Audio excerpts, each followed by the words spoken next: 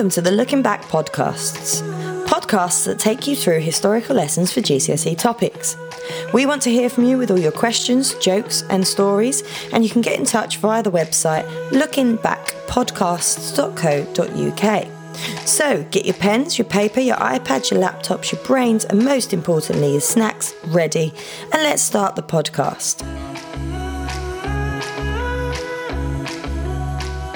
Looking Back podcast, GCSE History, the Weimar Republic. And today's title is Political Unrest in Germany. And I'm going to start by taking you back to that big historical debate that I introduced last time, which is whether or not this new government, the Weimar Republic, was doomed from the start.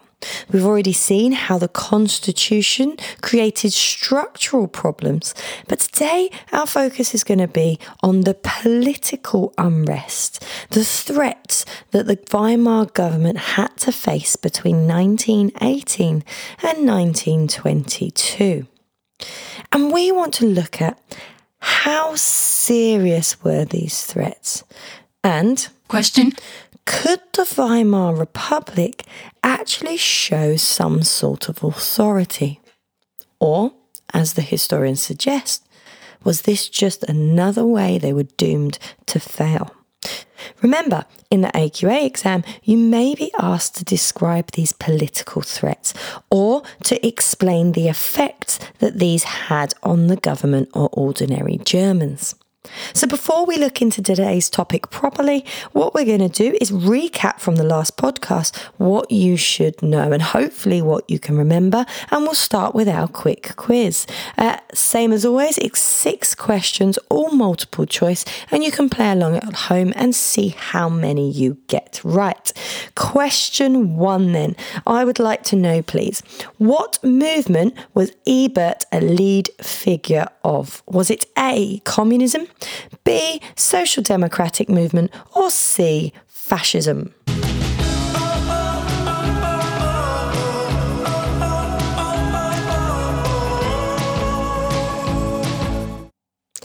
And well done if you put B, it was the social democratic movement. Remember, we talked about how this became a popular idea during the Kaiser's reign, in fact, when workers were unhappy with the way they were being treated.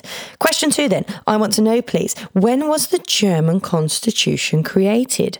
Was it A, November 1918, B, January 1919, or C, August 1919?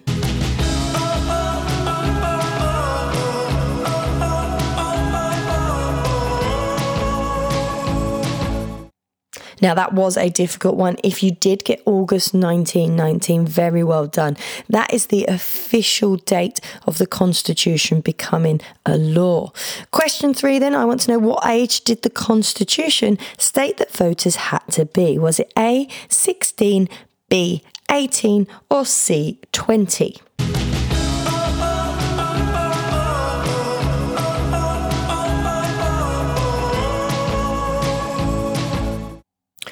Excellent if you put C, 20. And remember, voters could be men and women, which made it a very democratically fair process. Right, halfway through. Question 4 then, please. I want to know, what did Article 48 state? Was it A, in a crisis, the president had emergency powers?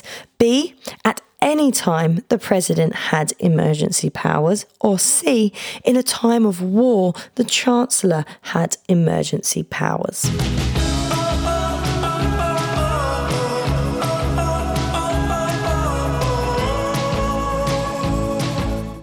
And well done if you listened correctly and picked A.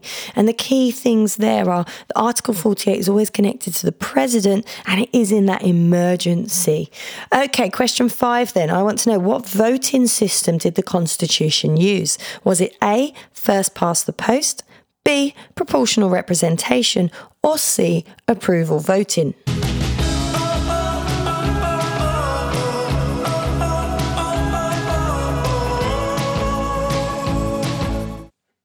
And I'm hoping lots of you got this one right. It was B, proportional representation. I used that word a lot last time.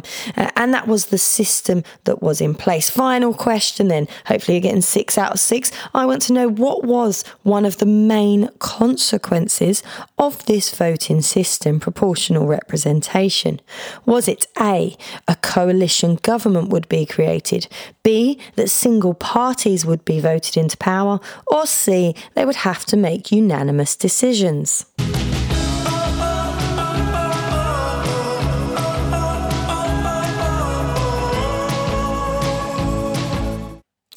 And very well done if you remembered A, the coalition governments were created because of this proportional seats given to the amount of votes. So hopefully you've got 6 out of 6 there, and we can move on.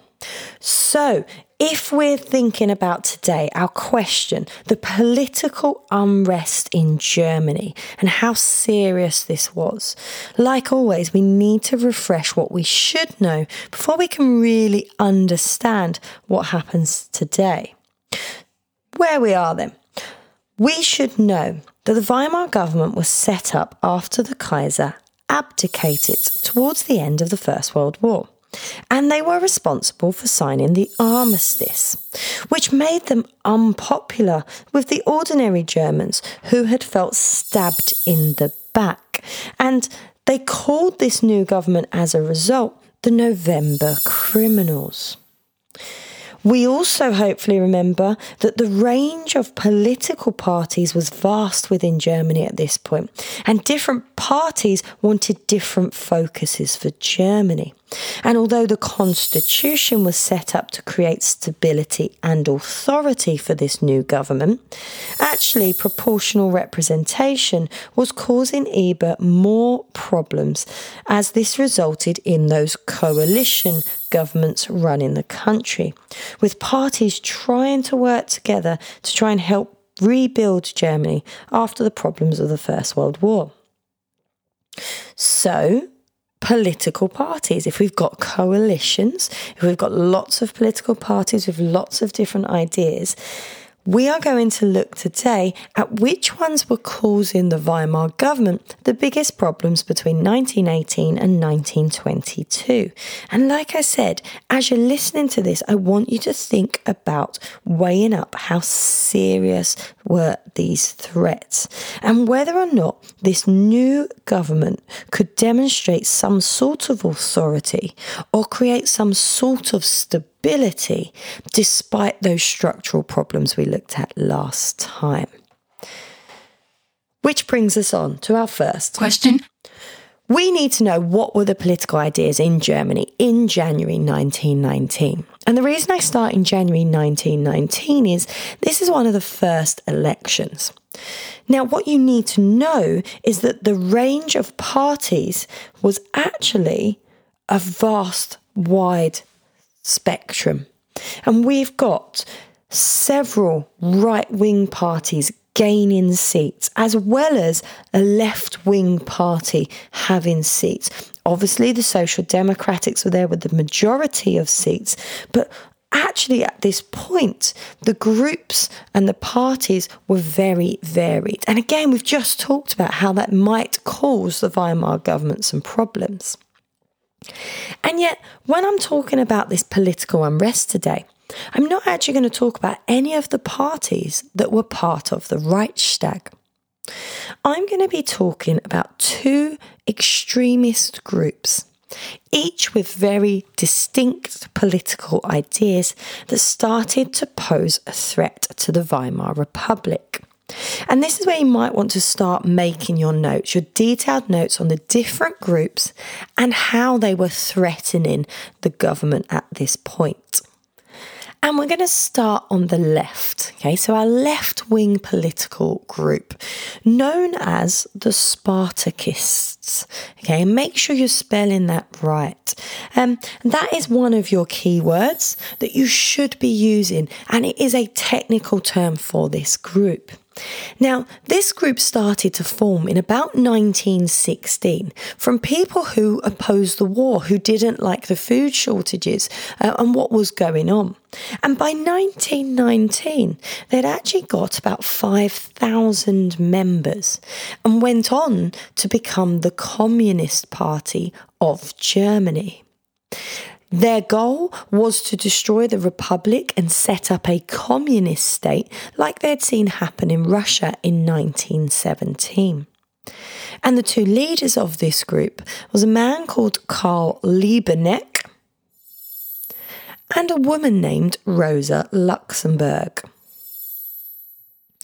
Now, I'll come back to exactly what they do to cause trouble and a problem for the government in a moment. But before we look at their actions, I want to introduce you to the other group that was causing problems for this new government. And these were actually a right-wing group, so opposite to the communists. And they were nationalists and they were known as the Freikorps. And this is a general name. So it's a name given to about 200 groups that were made up of ex-soldiers and German officers. And that's what that name is supposed to represent. Now, these Freikorps considered themselves protectors of Germany, partly because they had fought in the war and were protecting the Germans, but also against communism.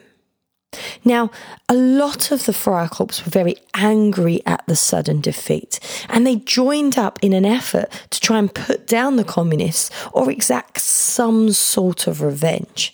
And so you can see where their attitude is going to come from. So if there are two groups, they're our main political unrest at this point. Just remind you, they're not actually part of the Weimar government. They're not standing for elections. They're a political group outside of that organisation. And so we're now going to look at the actions. We're going to focus on that story and we're going to ask the question, when did these groups become a problem for Ebert? We're going to start with the Spartakists, that left-wing communist group. And for you to really understand why they're so unhappy, I actually need to take you slightly further back to the creation of this new government. And on the 10th of November in 1918, the day after they officially set up the Weimar Republic, the leader, Ebert, had made an agreement with the army generals at the point to say that they would support this new government and they would supply troops to help maintain the stability and security of Germany.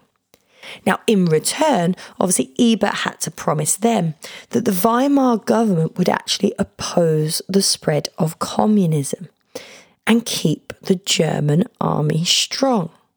Now, if I just pause there a minute, some of you are already hopefully getting those brain cells going and you're thinking, I can see where this is going to go. Because by 1919, the communists were so unhappy that they actually started to justify why they were going to cause problems. And in a newspaper, a communist newspaper from March 1919, they said this: "Our government does little to ensure the fair distribution of food. There is bacon in the windows of butcher shops, but the workers cannot afford to buy it. Every day, 800 people die of starvation, and the children who die are not the children of the rich. For how long will such injustices be allowed to go on? The time might not be too distant when a general strike will brush away this government." And if you combine those two things, the suffering of the German people, particularly the workers, and the fact that Ebert, running this new government, has stated that he's going to stop communism, the Spartakists respond. And actually, there are three key events you're going to need to know about. And I'm going to talk through each one. For each one, you might want to make notes about what happened, how many people are killed, and then we'll look at the reaction and whether or not this was a serious threat to the Weimar government or not. So the first uprising comes on the 5th of January. And this is where the Spartakists, or the Communist Workers' Council, started to seize power in different parts of Germany, all over the country. And just like the agreement that they had, Ebert, as the leader of the government, turned to the army and the Freikorps to help put down the rebellion. Now, this turns into bitter street fighting between the Spartacus and the Freikorps because both sides were heavily armed. And the casualties for this first revolt were over 100 communists killed. Now, the Freikorps do win, and Lieberknecht and Luxemburg, the two leaders of this party, were murdered and suggested that this had failed. But this didn't stop the communists there. Just because they'd lost their leaders, actually, the second revolt comes only a month later, in February 1919. And they took the opportunity to declare a Soviet republic in an area called Bavaria. And Ebert used exactly the same tactics. He calls on his army, on the Freikorps, and he says, we've got a deal here. Can you go in and stop this rebellion? And they happily did. And by May 1919, that communist uprising in Bavaria had been put down. This time with around 600 communists being killed. Which leads us on to our last communist revolt, because history repeated itself again, this time in 1920, when communists in an area known as the Ruhrland took over several towns, and it was nicknamed the Red Rising. Again, Ebert followed the same policy. He got the police and the Freikorps in, and bitter fighting took place. This one ended with over 2,000 casualties. Now, if they're your three main uprising, it takes us back. We've got to think about this, okay? Political unrest. Is it really a problem for this new government? Well, you could say Ebert's measures were very ruthless. They were harsh. They were quite horrible towards the communists. There's a lot of deaths there unnecessarily. And yet, a lot of Germans didn't like communism. They were scared of it. A lot of people were scared of it in Europe at this point. And so the way Ebert had handled it by getting the Freikorps in was actually seen as a good move by a lot of ordinary Germans. They saw them as powerful, as using the right technique. And so actually, if we think about how big a threat these revolts were, they're maybe not that great. They maybe never really were a problem. And politically, they're not causing a huge issue. However, it is worth noting that despite these put-downs, despite them being defeated each time, actually the Communist Party remains an anti-government impulse throughout Germany in the 1920s. And I will come back to talk about the Communist Party at another point in a podcast. So you will see how they get back from this defeat. But if we focus on our question, is this a serious threat? Were they ever really in danger? Or is this one way that Ebert showed authority and stability? So if that's the Spartacus Party, if that's the left-wing unrest that we're talking about, and I've mentioned already there's another right-wing group known as the Freikorps that become unhappy, you're possibly thinking, but they're working with Ebert. I've just seen them working with the government. Why would they be a threat to this new government? And this is where I need you to think back to what you've learned about the terms of the Treaty of Versailles.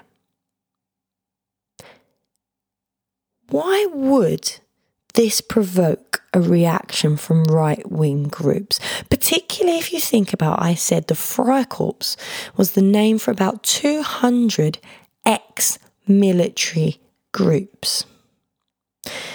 And then the bigger question is to ask, why might ordinary Germans support these groups in what they were doing? Now, hopefully a lot of you've got those flags coming up and you're going, I remember, I can see the pattern here, I can see those connections. I know what Miss is talking about. And so when in 1920, the Weimar announced measures to reduce the size of the army and disband the Freikorps in connection to the Treaty of Versailles, this obviously leads to an uprising. And this particular uprising is led by one of my favourite names in this topic, a Berlin politician known as Wolfgang Kapp. And he decides to lead the Kapp Putsch in response to these terms of the treaty.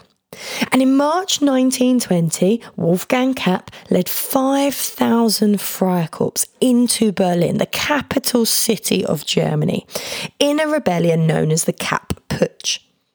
Now, Ebert, leader of the government, says, Army, I need you to go in and just like we agreed, I need you to put down that rebellion. Think? They're not going to do that. They're ex-soldiers standing in front of him. And actually, the army refused to fire on the Freikorps. And so we start to see a serious threat here because it looked as if the Weimar government was not going to get this one finished, was not going to complete this. However, it was saved by, some would argue, luck, that the German people stepped in, especially the industrial workers of Berlin. They didn't much like Wolfgang Kapp as a politician, and they didn't like what he was doing in Berlin. And so the German people decided to declare a general strike. And this means that they refused to work. They refused to help keep the power supply going or the water supply going. And suddenly Wolfgang Kapp and his 5,000 Freikorps are in a capital city with very few people in it. Almost no influence. And this general strike brought the capital to a complete halt. And after a few days of holding themselves up in Berlin, Kapp realised he could not succeed. And he actually tried to leave the country. But the Weimar government wasn't going to finish there with him. They ended up hunting him down and he died, take what you will from that, whilst awaiting a trial. Now, luck, or was it actually that the Weimar government did have support after all? They did have power. Maybe not to force the army to shoot the Freikorps, but maybe from the ordinary Germans themselves. Even so, it's worth noting that the rest of the rebels, the 5,000 Freikorps, actually did go unpunished by the courts and judges.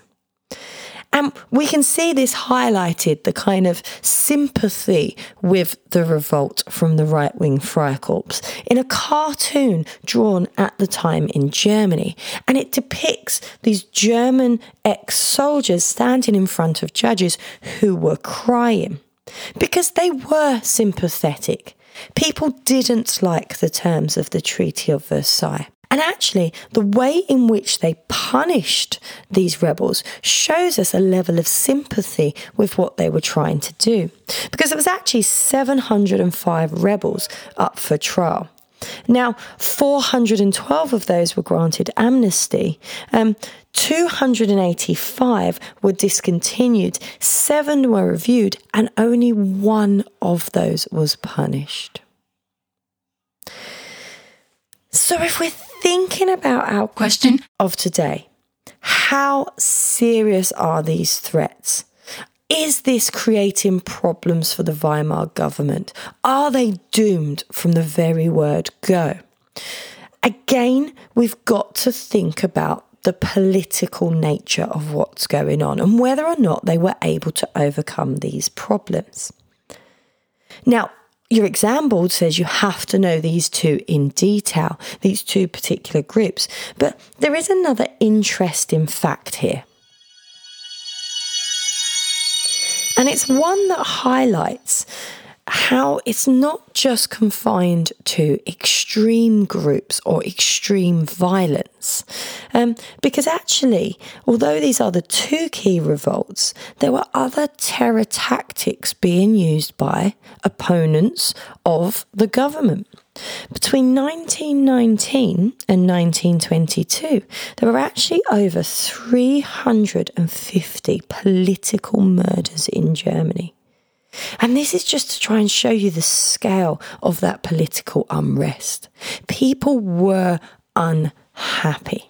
Which brings us on to our last part of our podcast. And this is where I pose to you a controversial statement. And I try to get you to see how you could agree and challenge a historical argument, where I pose a controversial statement and try to agree and challenge it with everything we've learned so far. So today's statement is: the revolts showed the serious weaknesses and unpopularity of the Weimar government and suggested it would soon be overthrown. So from everything we've learnt today, we could say, do you know what? Yeah, these revolts were serious. They were showing how unpopular people were. And that is because of the sheer amount that I've described today. Not just the amount though, but the violence that came with it. And also the fact that I've talked about not just left-wing groups revolting against the government, but also extreme right-wing groups. Again, just trying to demonstrate how unpopular they were with everybody. The other thing that would help you agree with this, that the Weimar government was weak and could be overthrown soon, is the idea that in both of those key revolts, I had to tell you how Ebert seeked out help. How he himself didn't necessarily put down those revolts, but other people came to his aid. And again, you could use that to argue that they were a weak government. And yet, on the other side, were they serious revolts? Does it show a weakness and unpopularity? And you could say, no, not really. Neither of these revolts were ever fully organised. There were never enough people in it. The communist ones were small scale. And actually, the Weimar government did stop all of those revolts. Be it by using the army or by using the workers, they stopped a threat on their control of government. And also, remember I said a lot of the Germans actually saw the putting down of the communists as a really positive thing and not a weakness at all to get the army involved. And so wherever you sit on this, whether you think they were weak and unpopular, or whether actually the way they handled this showed some sort of authority, you can maybe start to see why historians go back to that big question of whether or not they were doomed from the start. Are there too many problems? Are there too big an issue so early on for a government that they would never be able to come back from this? Now, next lesson, we'll continue to look at some of these early problems and we'll continue to delve into whether or not this historical debate is true or not. I hope you've enjoyed today's podcast. Remember, you can get exam questions if you want to test your knowledge on the website www.lookingbackpodcast.co.uk, and please feel free to get into touch if you have any messages, any questions, any stories, or anything at all you'd like help with. It's been great talking to you. Goodbye for now.